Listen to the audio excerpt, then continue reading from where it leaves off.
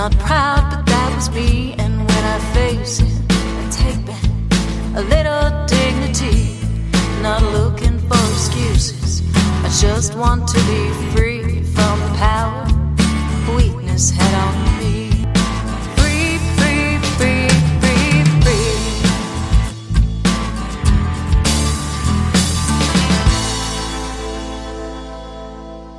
Hello and welcome to the Bubble Hour, where real people tell real stories of addiction and recovery. I'm Jean McCarthy. I write the blog Unpickled, where I've been sharing my story of life after alcohol since my first day of sobriety in 2011. I tell my story there, and I hold space for your stories here. Well, 2020 has been a fantastic year so far for Quit Lit. Excellent books about recovery just keep coming, and you will want to make room on your bookshelves for something a little different than the usual how-tos and memoirs. The Sober Lush by Amanda Eyre Ward and Jardine Libaire is a gorgeous keepsake of a book, beautifully designed, and it's been written by two accomplished and celebrated writers who happen to be friends as well as women in recovery. Together, these two explore all of the ways that their lives have become richer and fuller in the absence of alcohol, and how recovery has challenged them to seek out beauty, comfort, joy, and indulgence with the new superpower of being completely present and grateful. Amanda is the author of 8 novels, most recently The Jet Setters, and Jardine has written 6 novels, plus has written for TV and film, including the recently released movie Endings, Beginnings. Both are accomplished and talented, and yet the Sober Lush, they embark on something new in exploring their personal stories of recovery and friendship. Amanda and Jardine, welcome to the Bubble Hour. Thank you so much for having us. Such an honor to be here. It's lovely to have you, and I have so enjoyed your book. I am excited to talk to you about it, but first, on the Bubble Hour, our priority is to get to know you. So I'll have you each tell us a little bit about yourselves and about your recovery story. And Jardine, we'll start with you. Thank you again for having us. I currently live in Los Angeles. I'm 47, and as you mentioned in the intro, a writer, although I've done a bunch of different kinds of work over the years, usually to support writing when writing wasn't paying the bills. I live with my partner, who is also in recovery, and we have a Chihuahua named Loverman, who is our joy in life, you could say. I grew up on Long Island, and looking back, I could say that I had a pretty free range and sort of analog kind of childhood. It was really simple, not a lot of TV. My 2 brothers and I did, a lot of stuff independently. We had bikes, and we lived by the Great South Bay, and we would, go sailing. And I feel very grateful for how, I don't know if it was being sheltered or just allowed to roam and be ourselves, that seemed like a gift to me in those years. My family was very social. We were very oriented to having dinner together every night. My mom is a stunning cook, and there was always drinking. But it was also about eating and about gathering. So that was something that was established early, that, you commune with friends.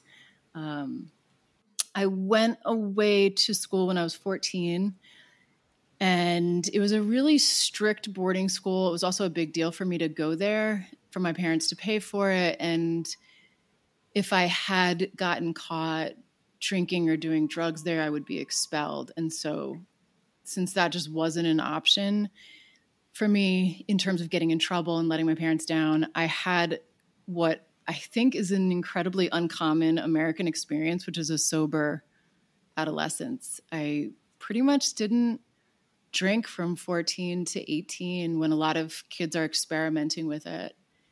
I remember trying to. There were a couple summers where I would go to parties and I thought beer was disgusting, and I truly didn't understand the whole phenomenon of it. I also had what I wanted. I had a bunch of misfit friends. I was already in love with writing and obsessed with writing. And we had a good kind of camaraderie, a good kind of crew that was based on loving the same comic books and loving the same music. And we would roam around in the woods. We had a tree house out in the woods near the school, and we would go to this rope swing. And we got a lot of that heightened experience that I would later find in drugs and alcohol. And in fact, later meant for me college. For some reason, the minute I got there and was allowed to do what I wanted, I went from 0 to 80 and just immediately started over drinking and over using drugs. I'd always been super shy, super self-conscious, and I'd had good friends from early in my life, but was socially backwards. And I just felt like I found the golden key. When I learned how to get drunk and I learned how to get high, it didn't matter that I felt like I was going to die in the morning. The release from that, intense self-consciousness that I'd felt since I was born, pretty much, it seemed worth it back then. Like I was willing to suffer the next day if I could have that. So I spent those 4 years being extreme pretty much consistently and would do so for the next 22 years. I went to graduate school in Michigan, and like I did in college, I bonded with the same people, the people that were heavy partiers, the people that believed in partying. Looking back, I realized a theme through my life was believing that there was some kind of definitely hedonism, but also rebellion and creativity in drinking and drugs. I really thought it was the way that one is wild and original in this life. I had a lot of romanticizing about drinking and drugs. So I found the same kind of crew and did the same kind of stuff through graduate school. I also worked at 2 different bars at night, and that was, looking back, a huge piece of the puzzle too. They were both, one was a jazz club and one was a kind of rock club. And I loved that fusion of late nights, forgetting what time it was, being drunk, musicians, people having fun. I compounded a lot of the stuff that I'd loved as a teenager into also being on substances. And I loved working. I love bars and restaurants and the kind of work crews that are formed there. So that became a part of my identity also. I moved to New York City after graduate school, where, again, sought out the same people. And they were amazing people, and we had some amazing adventures. Every year, my hangovers got worse. The anxiety that I felt the day after got worse. It was kind of a snowball effect. Because I knew how bad I could feel, it somehow made the night a little bit darker, and it made the mornings after or afternoons after, because I was kind of always a stay up all night, go home in the morning type. It made the next day darker too. But again, I had those heightened experiences. I had intense connections, and I didn't know how to get those things in any other way. So I was really attached to a drinking life and a drinking identity. I would often go out all night, maybe sleep for like 45 minutes and then go to work. I'd be kind of dirty and smell like alcohol, and there was almost some pride to that. Looking back, I can see how the pride started to kind of fall apart a little bit, but I knew not a single sober person, and I did not seek them out either. So when I was in my late 20s and was writing a book about a party girl, I had my first kind of moment of revelation. I was actually taking my mom to the hospital for wrist surgery, and it wasn't a severe surgery, but there was just something about it. And the vulnerability I saw in her and this moment of recognizing how life was so precious, it made me, for the first time, consider being sober and just trying a little sober period. And I actually wrote that into the novel I was working on at the time. So I was exploring sobriety in real life and also sobriety in this narrative. And I loved it. I think that first period was maybe 60 days. I couldn't believe how safe I felt to think you're not going to wake up tomorrow nor next week feeling terrified and sick and vaguely ashamed. You can start to rely on yourself and your own immediate future. So I knew at that point, no matter what the subcultures I'd chosen were telling me, I knew that I should be a sober person. And it's easy for me at this point in my life, since I didn't get sober until I was 40 on January 8th, 2013. It's easy to look back and kind of regret the time it took. But I also truly believe that we get to where we get to when we get there. And I'm really dedicated to just enjoying where I am now.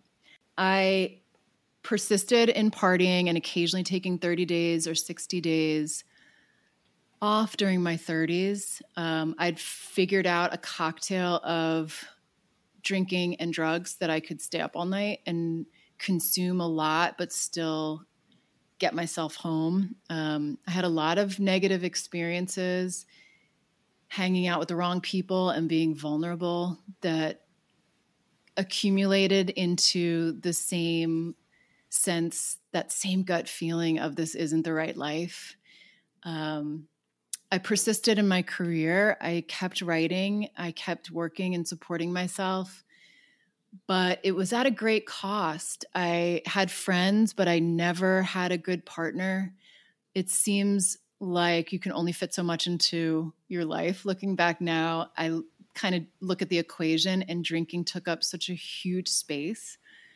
There was room for work and friendship, and that's about it. I didn't grow in a lot of ways that I now have seen myself grow being sober. I did know of an amazing therapist, and I started seeing her. It was the first therapy I'd done in my life in my mid-30s. I had a fairly candid conversation with her over time about drinking. I was very embarrassed to talk about it, very furtive about reading books on sobriety, trying to track down stories. For some reason, I was just mortified about asking for help or talking to anyone about it, asking a friend to recommend a sober friend to me, anything that put me in touch with the quote unquote other side of the world, the non-drinking side. But this therapist let me open up at my own speed. And eventually we had really healthy conversations about me deciding when I was truly done. And when I was, she put me in touch with an intensive outpatient program at the local hospital. And I felt like that was a really good, intensive daily structure for me to get through the beginnings of sobriety, because I'd gotten through these 30 days and 60 days so many times without being able to hang on to it. I would get too lonely. I would start being obsessed with what I was missing. I would start worrying that I was somehow displeasing people by being sober and opting out. I was so worried that they would feel I was judging them by me being sober that I literally would abandon something that was making me feel so good and safe. So the outpatient program was miraculous. It was like being in a little cradle or something. I felt taken care of. I knew I would go there every evening, and there were people there that were there so that we could help each other and so that we could be honest. And after that, I kind of took 2 steps forward and 1 step back in finding meetings and in finding sober allies, and also in finding a new identity and ideology. But what it led me to was a friendship with Amanda and writing a book about the many things we've discovered and want to discover. about sobriety. It is nothing like what I feared it would be. I had this absolute dread that sobriety would have to be humorless and serious all the time, that I would have to be measured and rational and constantly involved in self-care, that there would be no more heightened kind of ecstatic life. There would be no more intense connections and wildness and wild creativity. And I couldn't have been, for myself, I couldn't have been more wrong. By being sober, I've been able to take massive risks in my career and in whatever I'm working on at that time, in individual projects. I can watch myself be able to take greater chances. And the book, The Sober Lush, that we've done together is, at this point, the cherry on top, because it's doing all that, and it's doing it with an amazing person who I met in sobriety. And friendships like this have been the foundation for my current sobriety. And I think that's my story. Thank you for sharing, Jardine.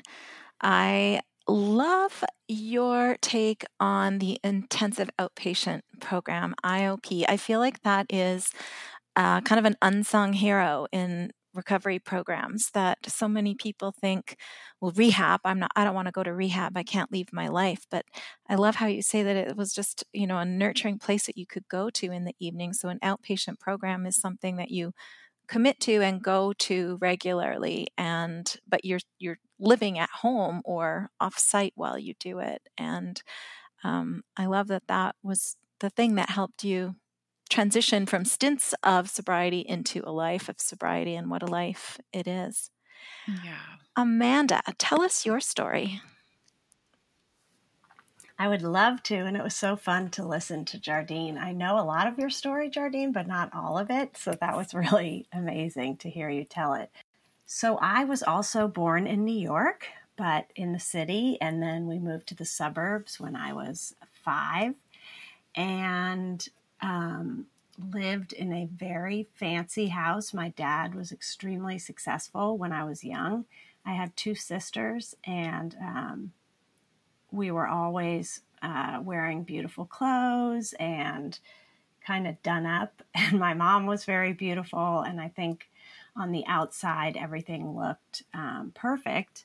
On the inside, my home was pretty tumultuous. My dad was an alcoholic, very volatile, and I can't remember a time when I wasn't terrified to be at my house.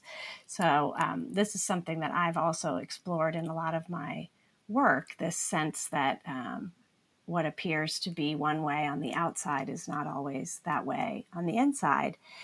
And so when I was 14, started drinking, somehow deciding that the way I would rebel against my alcoholic father was by drinking a bunch of wine coolers, which looking back is obviously the wrong way to go, but at the time felt great.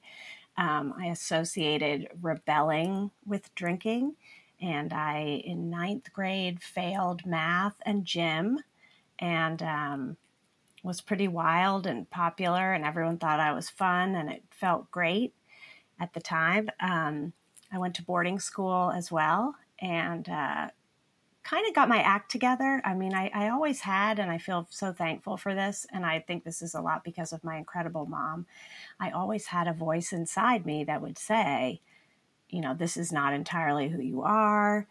When I failed out of school, for example, it felt wild and exciting, but I definitely had a voice that said, Amanda, you're better than this. And in boarding school, I started working hard at writing. I'd always been a huge reader. I would say before I found wine, I used books to escape, and I use them still. I could be in a situation and be absent at the same time by opening a book. And later, wine gave me the same ability to just sort of be absent in my own life when it felt painful. So I graduated from boarding school, went to college in Massachusetts, a very fancy college. I was really proud to go there. But as Jardine said, exactly knew how to find the wildest friends. I knew how to find the people who, when I look back, drank the most. I don't know where they've ended up, but certainly I drank a ton all through college. I blacked out for the first time in high school, and it took me a while to understand that that was different from people I knew who said they passed out. I sort of thought that's what they meant. But when I was quite young in high school, I would be awake and talking to people for hours that later I would have no memory of. And it was horrible and terrifying. But I dealt with all that terror by drinking more, I think. So I traveled for a year after graduating from college. I went to Greece and Egypt. I found amazing, creative people. We always drank a lot, had all kinds of adventures, and it felt like connection to me when I would be in Egypt at a bar, meeting people I would never talk to again, having long conversations I couldn't remember. It felt as if being drunk, I could get rid of my shyness and meet people. So I felt connected, but the types of connections never lasted, and in retrospect were pretty thin. And I blacked out a lot, and I was very hungover, and then would just go right back at it. So traveled for a while, and then ended up in graduate school at the University of Montana. It was a very hard drinking program. My idols, Richard Ford and Raymond Carver and Dennis Johnson, were all writers who wrote about drug addiction and alcohol addiction. And I fell right in line. I was the only woman actually in that program. So I really related to drinking whiskey, smoking cigarettes, and trying to be a writer. That was all I wanted. And I met my husband there, who's a geologist, and we eventually moved to Austin and got married and had children, had 3 kids, and I continued to drink pretty heavily. I switched to Chardonnay, which seemed more mom-like, I guess, but I definitely sought out friends who would share wine with me. And a lot of parenthood is really hard. A lot of sharing, the tasks of parenthood is really hard. And the way that my husband and I, the shortcut to us for connecting was, opening a bottle of wine and sort of exhaling and saying, oh, now we can connect and feel like adults. And so I didn't really learn any other tools to access relaxation or privacy or connection other than wine. But it would give me a shortcut to those feelings and in fact, it always did till the last day. But the price for that got worse and worse. And blacking out when I was supposed to be, taking care of children was a whole different story than blacking out while you were backpacking around Egypt. So I just started to be really disappointed in myself all the time. And I quit a few times. I went to AA for a while and then actually told myself, oh, well, now that I have all these tools of recovery and, trying to give up control and believe in a higher power, I can go back to drinking and it won't be problematic. And I told myself that for a while. And it was just something I wrestled with for so long. And looking back, I spent so much time and energy on this struggle to keep wine in my life. And when my husband and I traveled, we drank a lot. We had wonderful adventures. But again, I always thought that the only way to find that sense of hedonism, debauchery, and thrills was through drinking too much or drinking at all.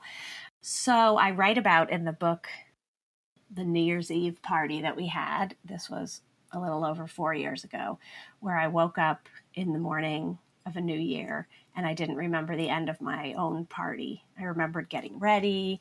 I remembered welcoming people. I remembered some of the conversations, but then it was just, as usual, a black hole. And one of my sons was asleep next to me, and I just had the familiar dread, this absolute belief that something horrible had already happened, that I was doomed. I mean, it's doom is the only word to describe it. Just this fiery doom feeling that I'm honestly one of the things keeping me sober is that I'll never feel that way again. Even talking about it makes me kind of cringe. So I told myself that New Year's Day that I would never have more than 4 glasses of wine again.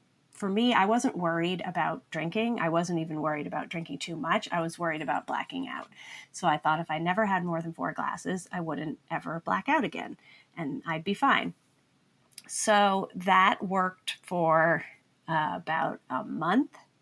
And then I went on a work trip with all these other really famous writers, and I drank a lot and I blacked out and I woke up in my hotel room, not remembering the end of the night. I later, somebody posted on Facebook a picture of me at a bar. I didn't remember the picture being taken. And I had, apparently they were closing the bar. So I ordered a double Chardonnay to go. Which tells you something when you order a double Chardonnay to go.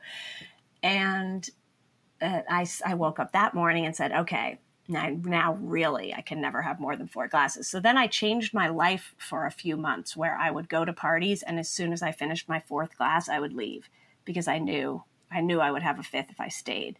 And there was a Texas book festival. They have a beautiful black tie party, and I had a little soiree beforehand, and I was all dressed up in this gown, and all my friends came, and at my cocktail party, I had 4 drinks, so I knew I couldn't go to the actual event. And I remember sitting outside on my deck in my pajamas thinking, wow, so this is how it's going to be. I'm not even going to go to things to ensure that I won't drink too much. And I was willing to make that deal with myself, but I was recognizing that it was sort of a sad life. And I went to my birthday party, I remember, and left in the middle suddenly, grabbed my husband, said, we have to leave. I've had my 4 glasses. So finally, on Easter of that year, we hid Easter eggs with my friends. I have a lot of friends who are wonderful cooks, and it was this cozy Easter with our families. And we were sipping pink Prosecco, and it was a wonderful day. And then it cut to me waking up at 3 a.m. on the couch at my house, having blacked out. And I also write about this in the book, that I heard that familiar voice saying to me, this is not your life. And for the final time, I listened and realized this is not my life. I don't know how bad it's going to be sober. I have no tools. I have no sober friends. But I have no choice anymore. I cannot keep from blacking out. If I ever have a glass of wine, eventually I will black out again, and I can't do that anymore. So I saved myself, and that was my day one. So how does it feel to tell your own story after years of writing fiction and telling stories of characters to, step into the limelight yourself with a nonfiction book that is a little bit, it is a memoir, but it's a wonderful collection of thoughts on recovery and life and the richness of life. But are you both feeling a little vulnerable right now? Are you taking it in stride? Amanda, how does it feel for you? It is not a comfortable place for me at all. I probably should have prepared better for this. I wrote it, and it was like I was writing it in this private room with Jardine, and I always feel so safe with her. And it was like we were writing it together, and I don't think I thought through what it would feel like to have it come out. And I feel a little bit like a fraud. Like, what do I have to say? What do I know? I'm still learning this every day. So to some extent, I'm thrilled for it to be out in the world, because I would have liked to find a book like this. And I'm really excited at the thought that maybe someone who needs to quit will decide to quit or be inspired to drink less from this book. That would mean everything to me. It would be a use for all the misery that I went through. But I'm really uncomfortable talking about it. We talked about this a little bit. It's, AA is anonymous. And so it's strange to come out and talk about it. Yes, you and I connected through an online group to begin with. And we did have a conversation, didn't we, about stepping forward and telling your story and shedding anonymity and all of that. I'm glad that you have chosen to do this, because adding your writing skills to sharing your story it is something new and it is something different. It's a new tool for our toolbox. And I'm really excited about how this is going to help people. And as you say, it's the book that you would want that isn't out there right now. And so that to me is really exciting. Jardine, what about you? Are you have you always been out as a person in recovery, or is this a new phase for you? I probably have been slightly more than not. I think because when I did get sober, I was again working at a bar during that period. And there was no getting around being clear to people that I wasn't drinking anymore. So it happened organically. And I think I have more time and so have become more comfortable in figuring out how I want to share that with people. Over the years, it's definitely gotten so much easier. And I've learned to recognize definitely that fraud feeling that comes over me constantly, as well as this fear that by putting my story out there, I'm saying, this is a superior way to live and I know the right way to live. And we worked so hard in the book to make sure that wasn't the message. I know plenty of people who drink and drinking is lovely for them. It's not what it was for me.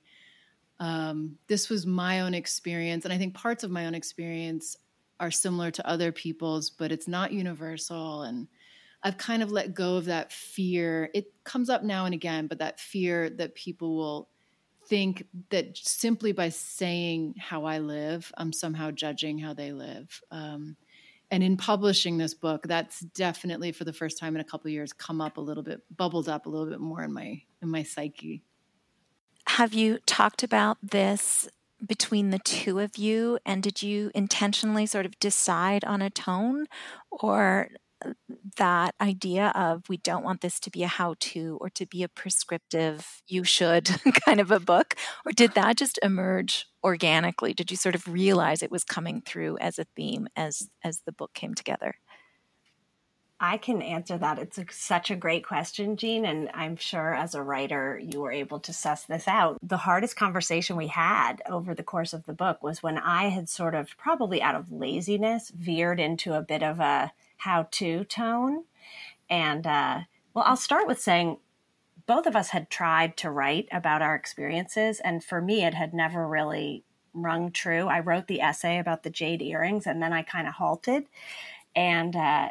And then later, when we started writing together in the we voice, the whole project just took on this tremendous, amazing momentum. And all of a sudden, I wanted to tell all my stories in that voice. It felt much less scary because I wasn't alone. It was we, this powerful, amazing tribe of sober women. We are doing all these great things, even though it's just me and Jardine right now.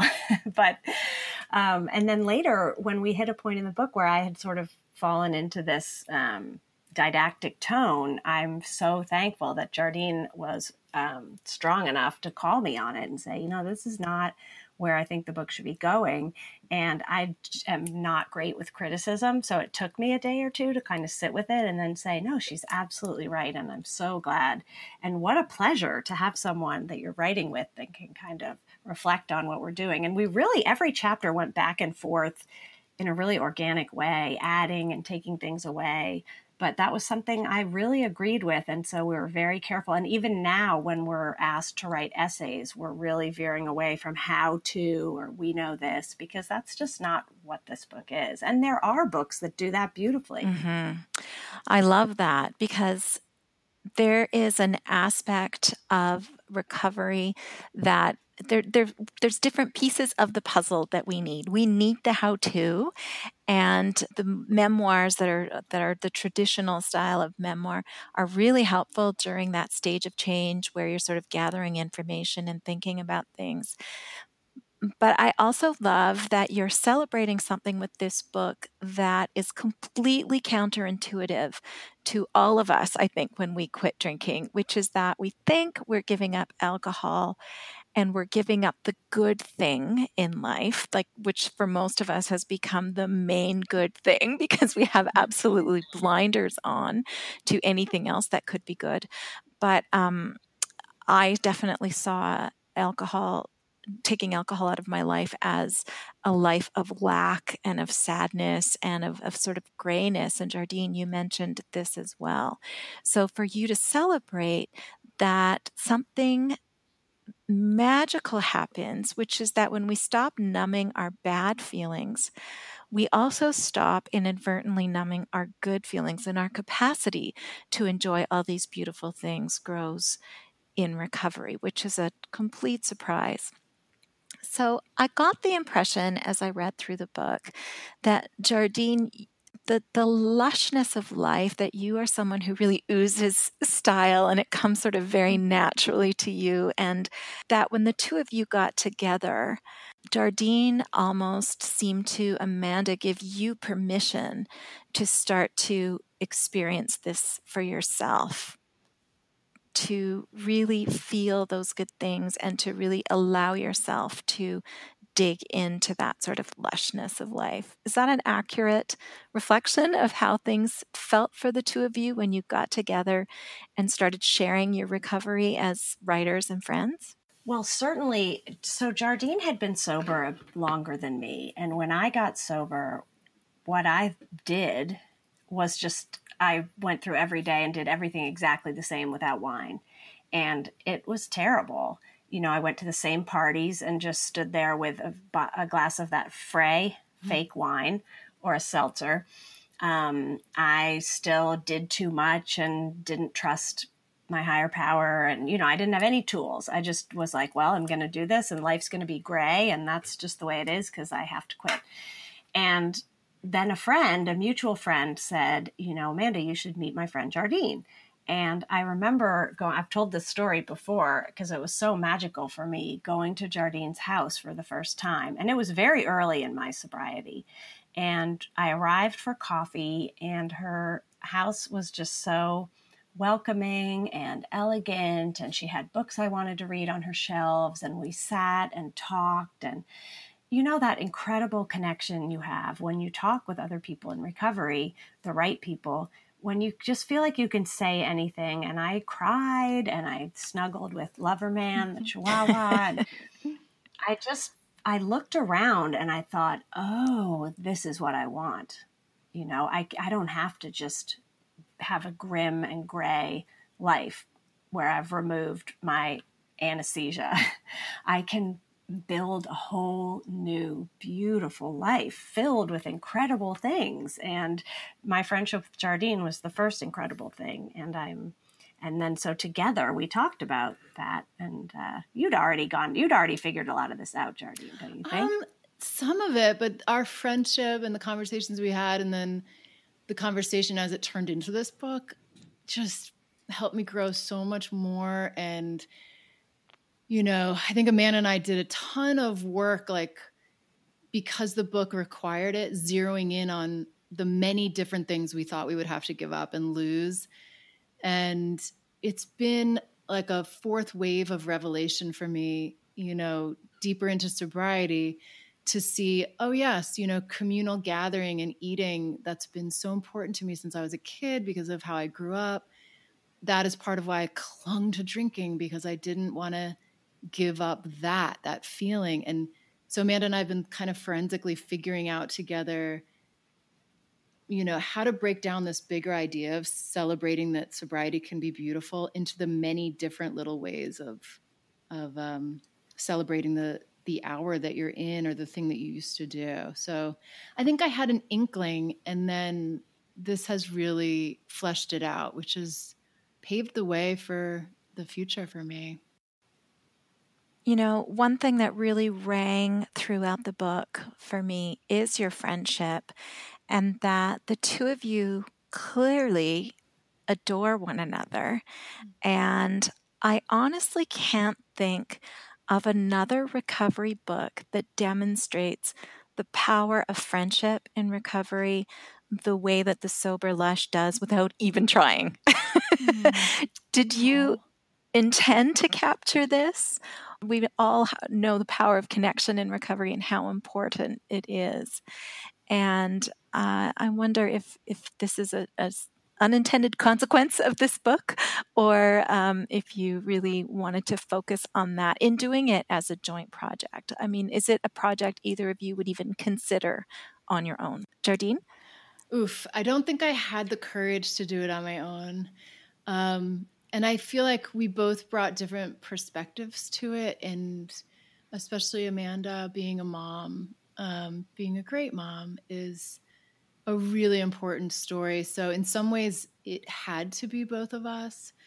And the kind of celebration of friendship, I think, was mainly subconscious, just because, I don't know, I think it does infiltrate. Look, I'm processing what you're saying and looking at the book right now. And I think it just infiltrates the book because it was this thing we both committed to do together. And it felt natural then to be celebrating friendship along the way.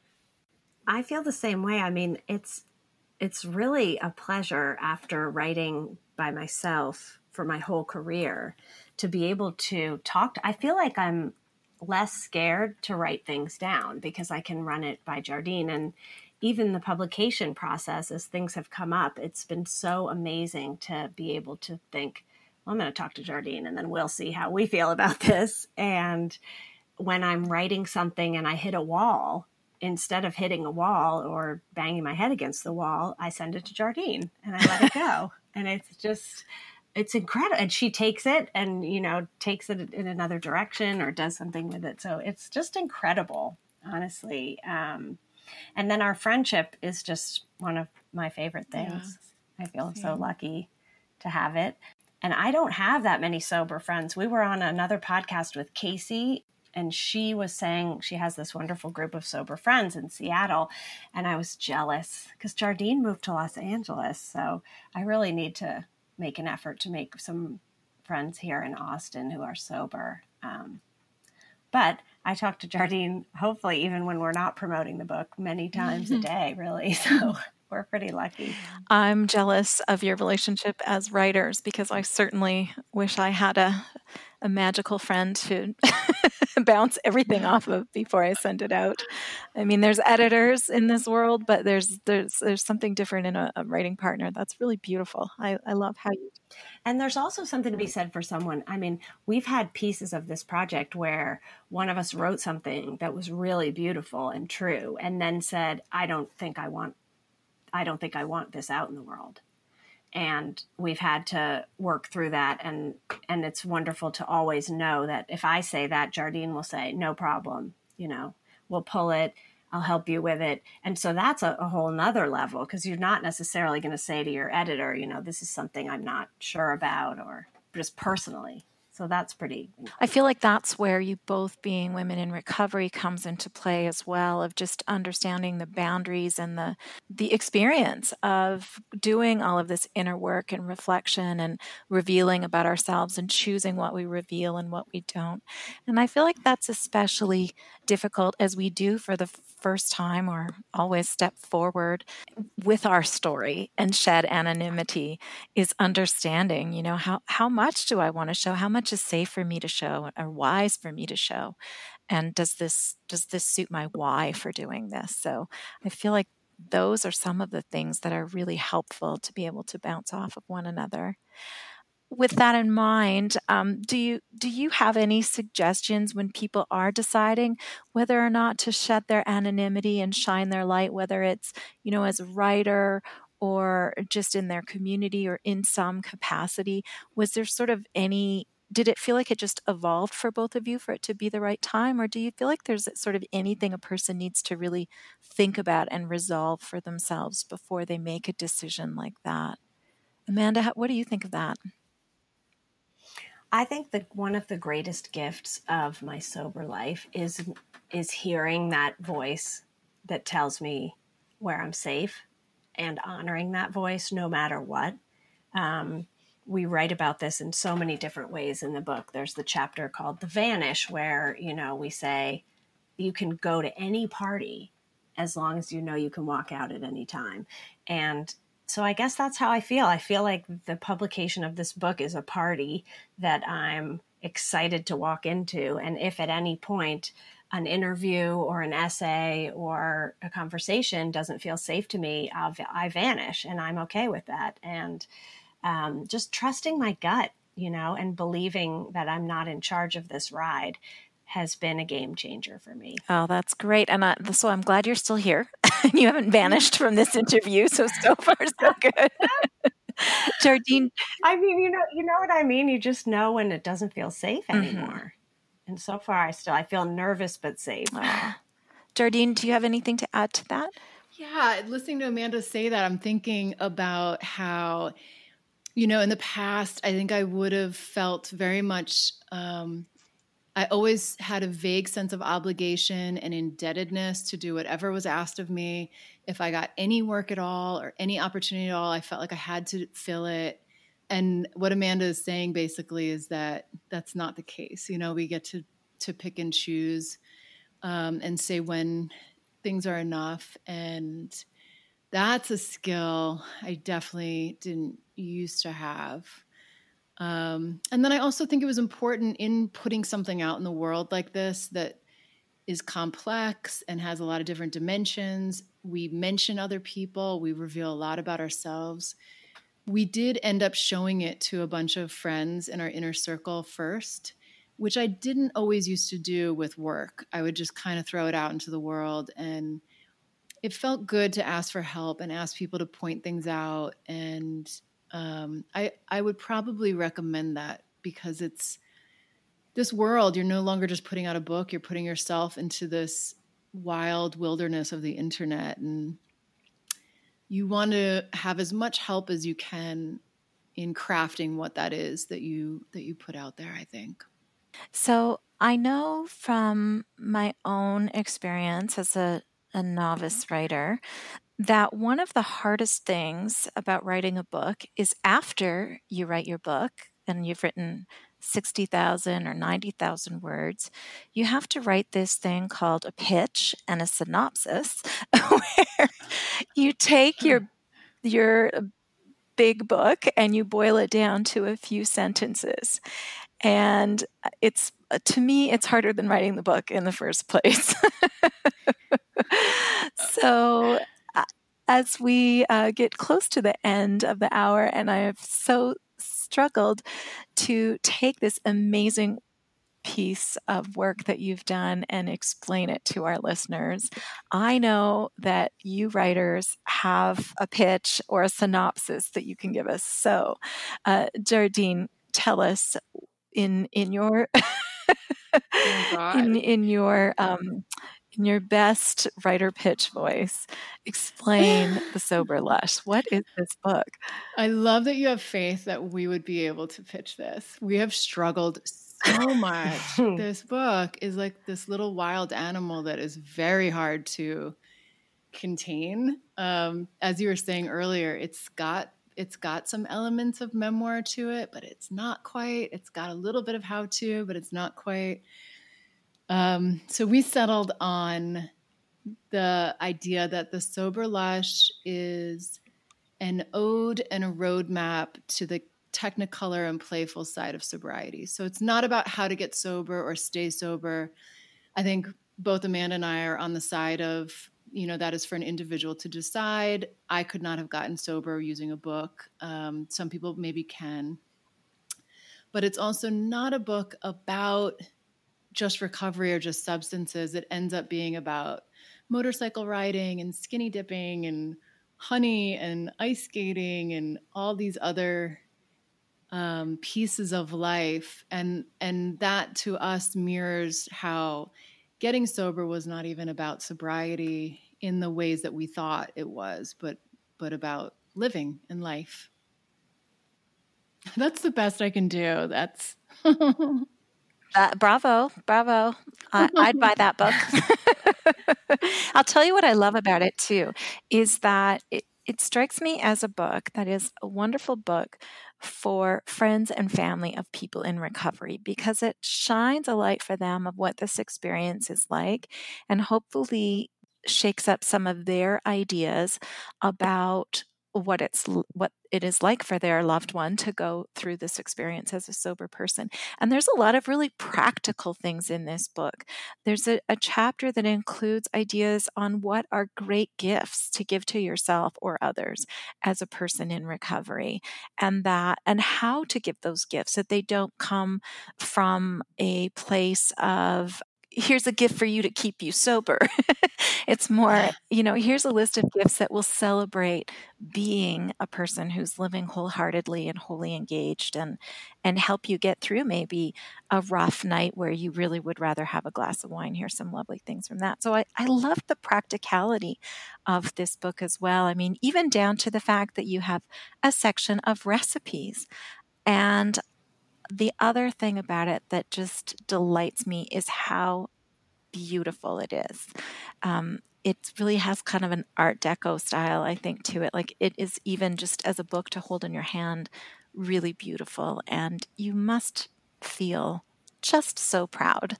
However, it's coming at a time for both of you where you both have other projects that are huge and doing really well. Jardine, you have a film out right now that's fantastic and huge. And Amanda, your most recent book, The Jet Setters, hit the New York Times bestseller list and was one of the picks for Reese Witherspoon's book club. I mean, do you feel like this book is sort of I want to say a champagne cork popping, but a sparkling juice, the pop of a cork on some sparkling juice, or a pop of fireworks? I mean, is it the icing on the cake for you, or is it all in a day's work? Amanda?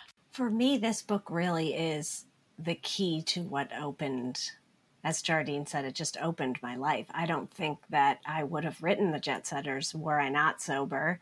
It's about a codependent family on a cruise ship and an alcoholic character trying to stay sober. And I was told to wait for the miracle, and I did the work, and I'm getting the miracle, and I'm recovered enough to be proud of that, to be ready for it.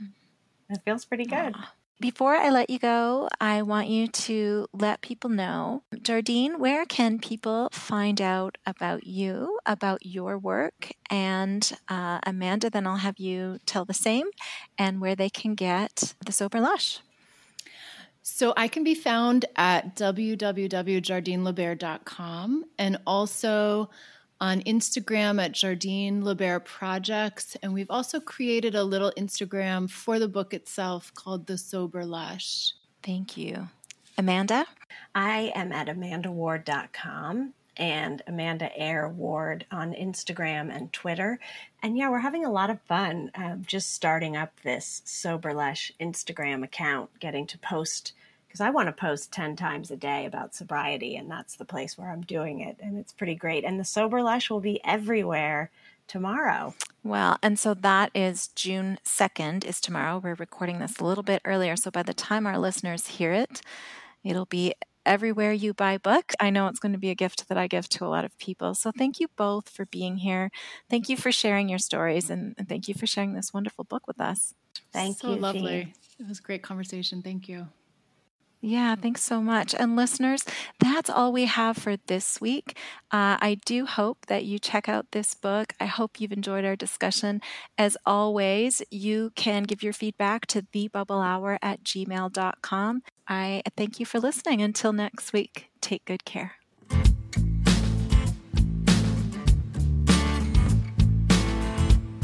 I own it, I did that, not proud, but that was me. And when I face it, I take back a little dignity, not looking for excuses. I just want to be free from the power weakness had on me. In a dark corner is where shame likes to hide. We think you're strong just 'cause you keep it all inside. It just stays and wait there to rob you of your pride. Turn the light on, you can shine. When you say I owned it, I did that, not proud, but that was me. And when I face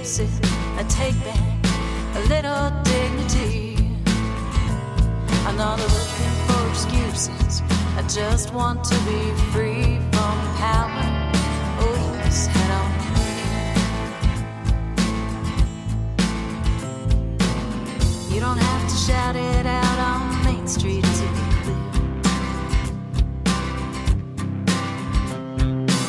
clear. You don't need to whisper to confessionary ears. The person you should talk to is looking at you in the mirror, and the one who matters most can always hear when you say old, did that, not proud, but that was me. And when I face it, I take back a little dignity. I'm not looking for excuses, I just want to be free from the power. Oh, you just head on me. When you say old, I did that, not proud, but that was me. And when I face it, I take back a little dignity. I'm not looking for excuses, I just want to be free from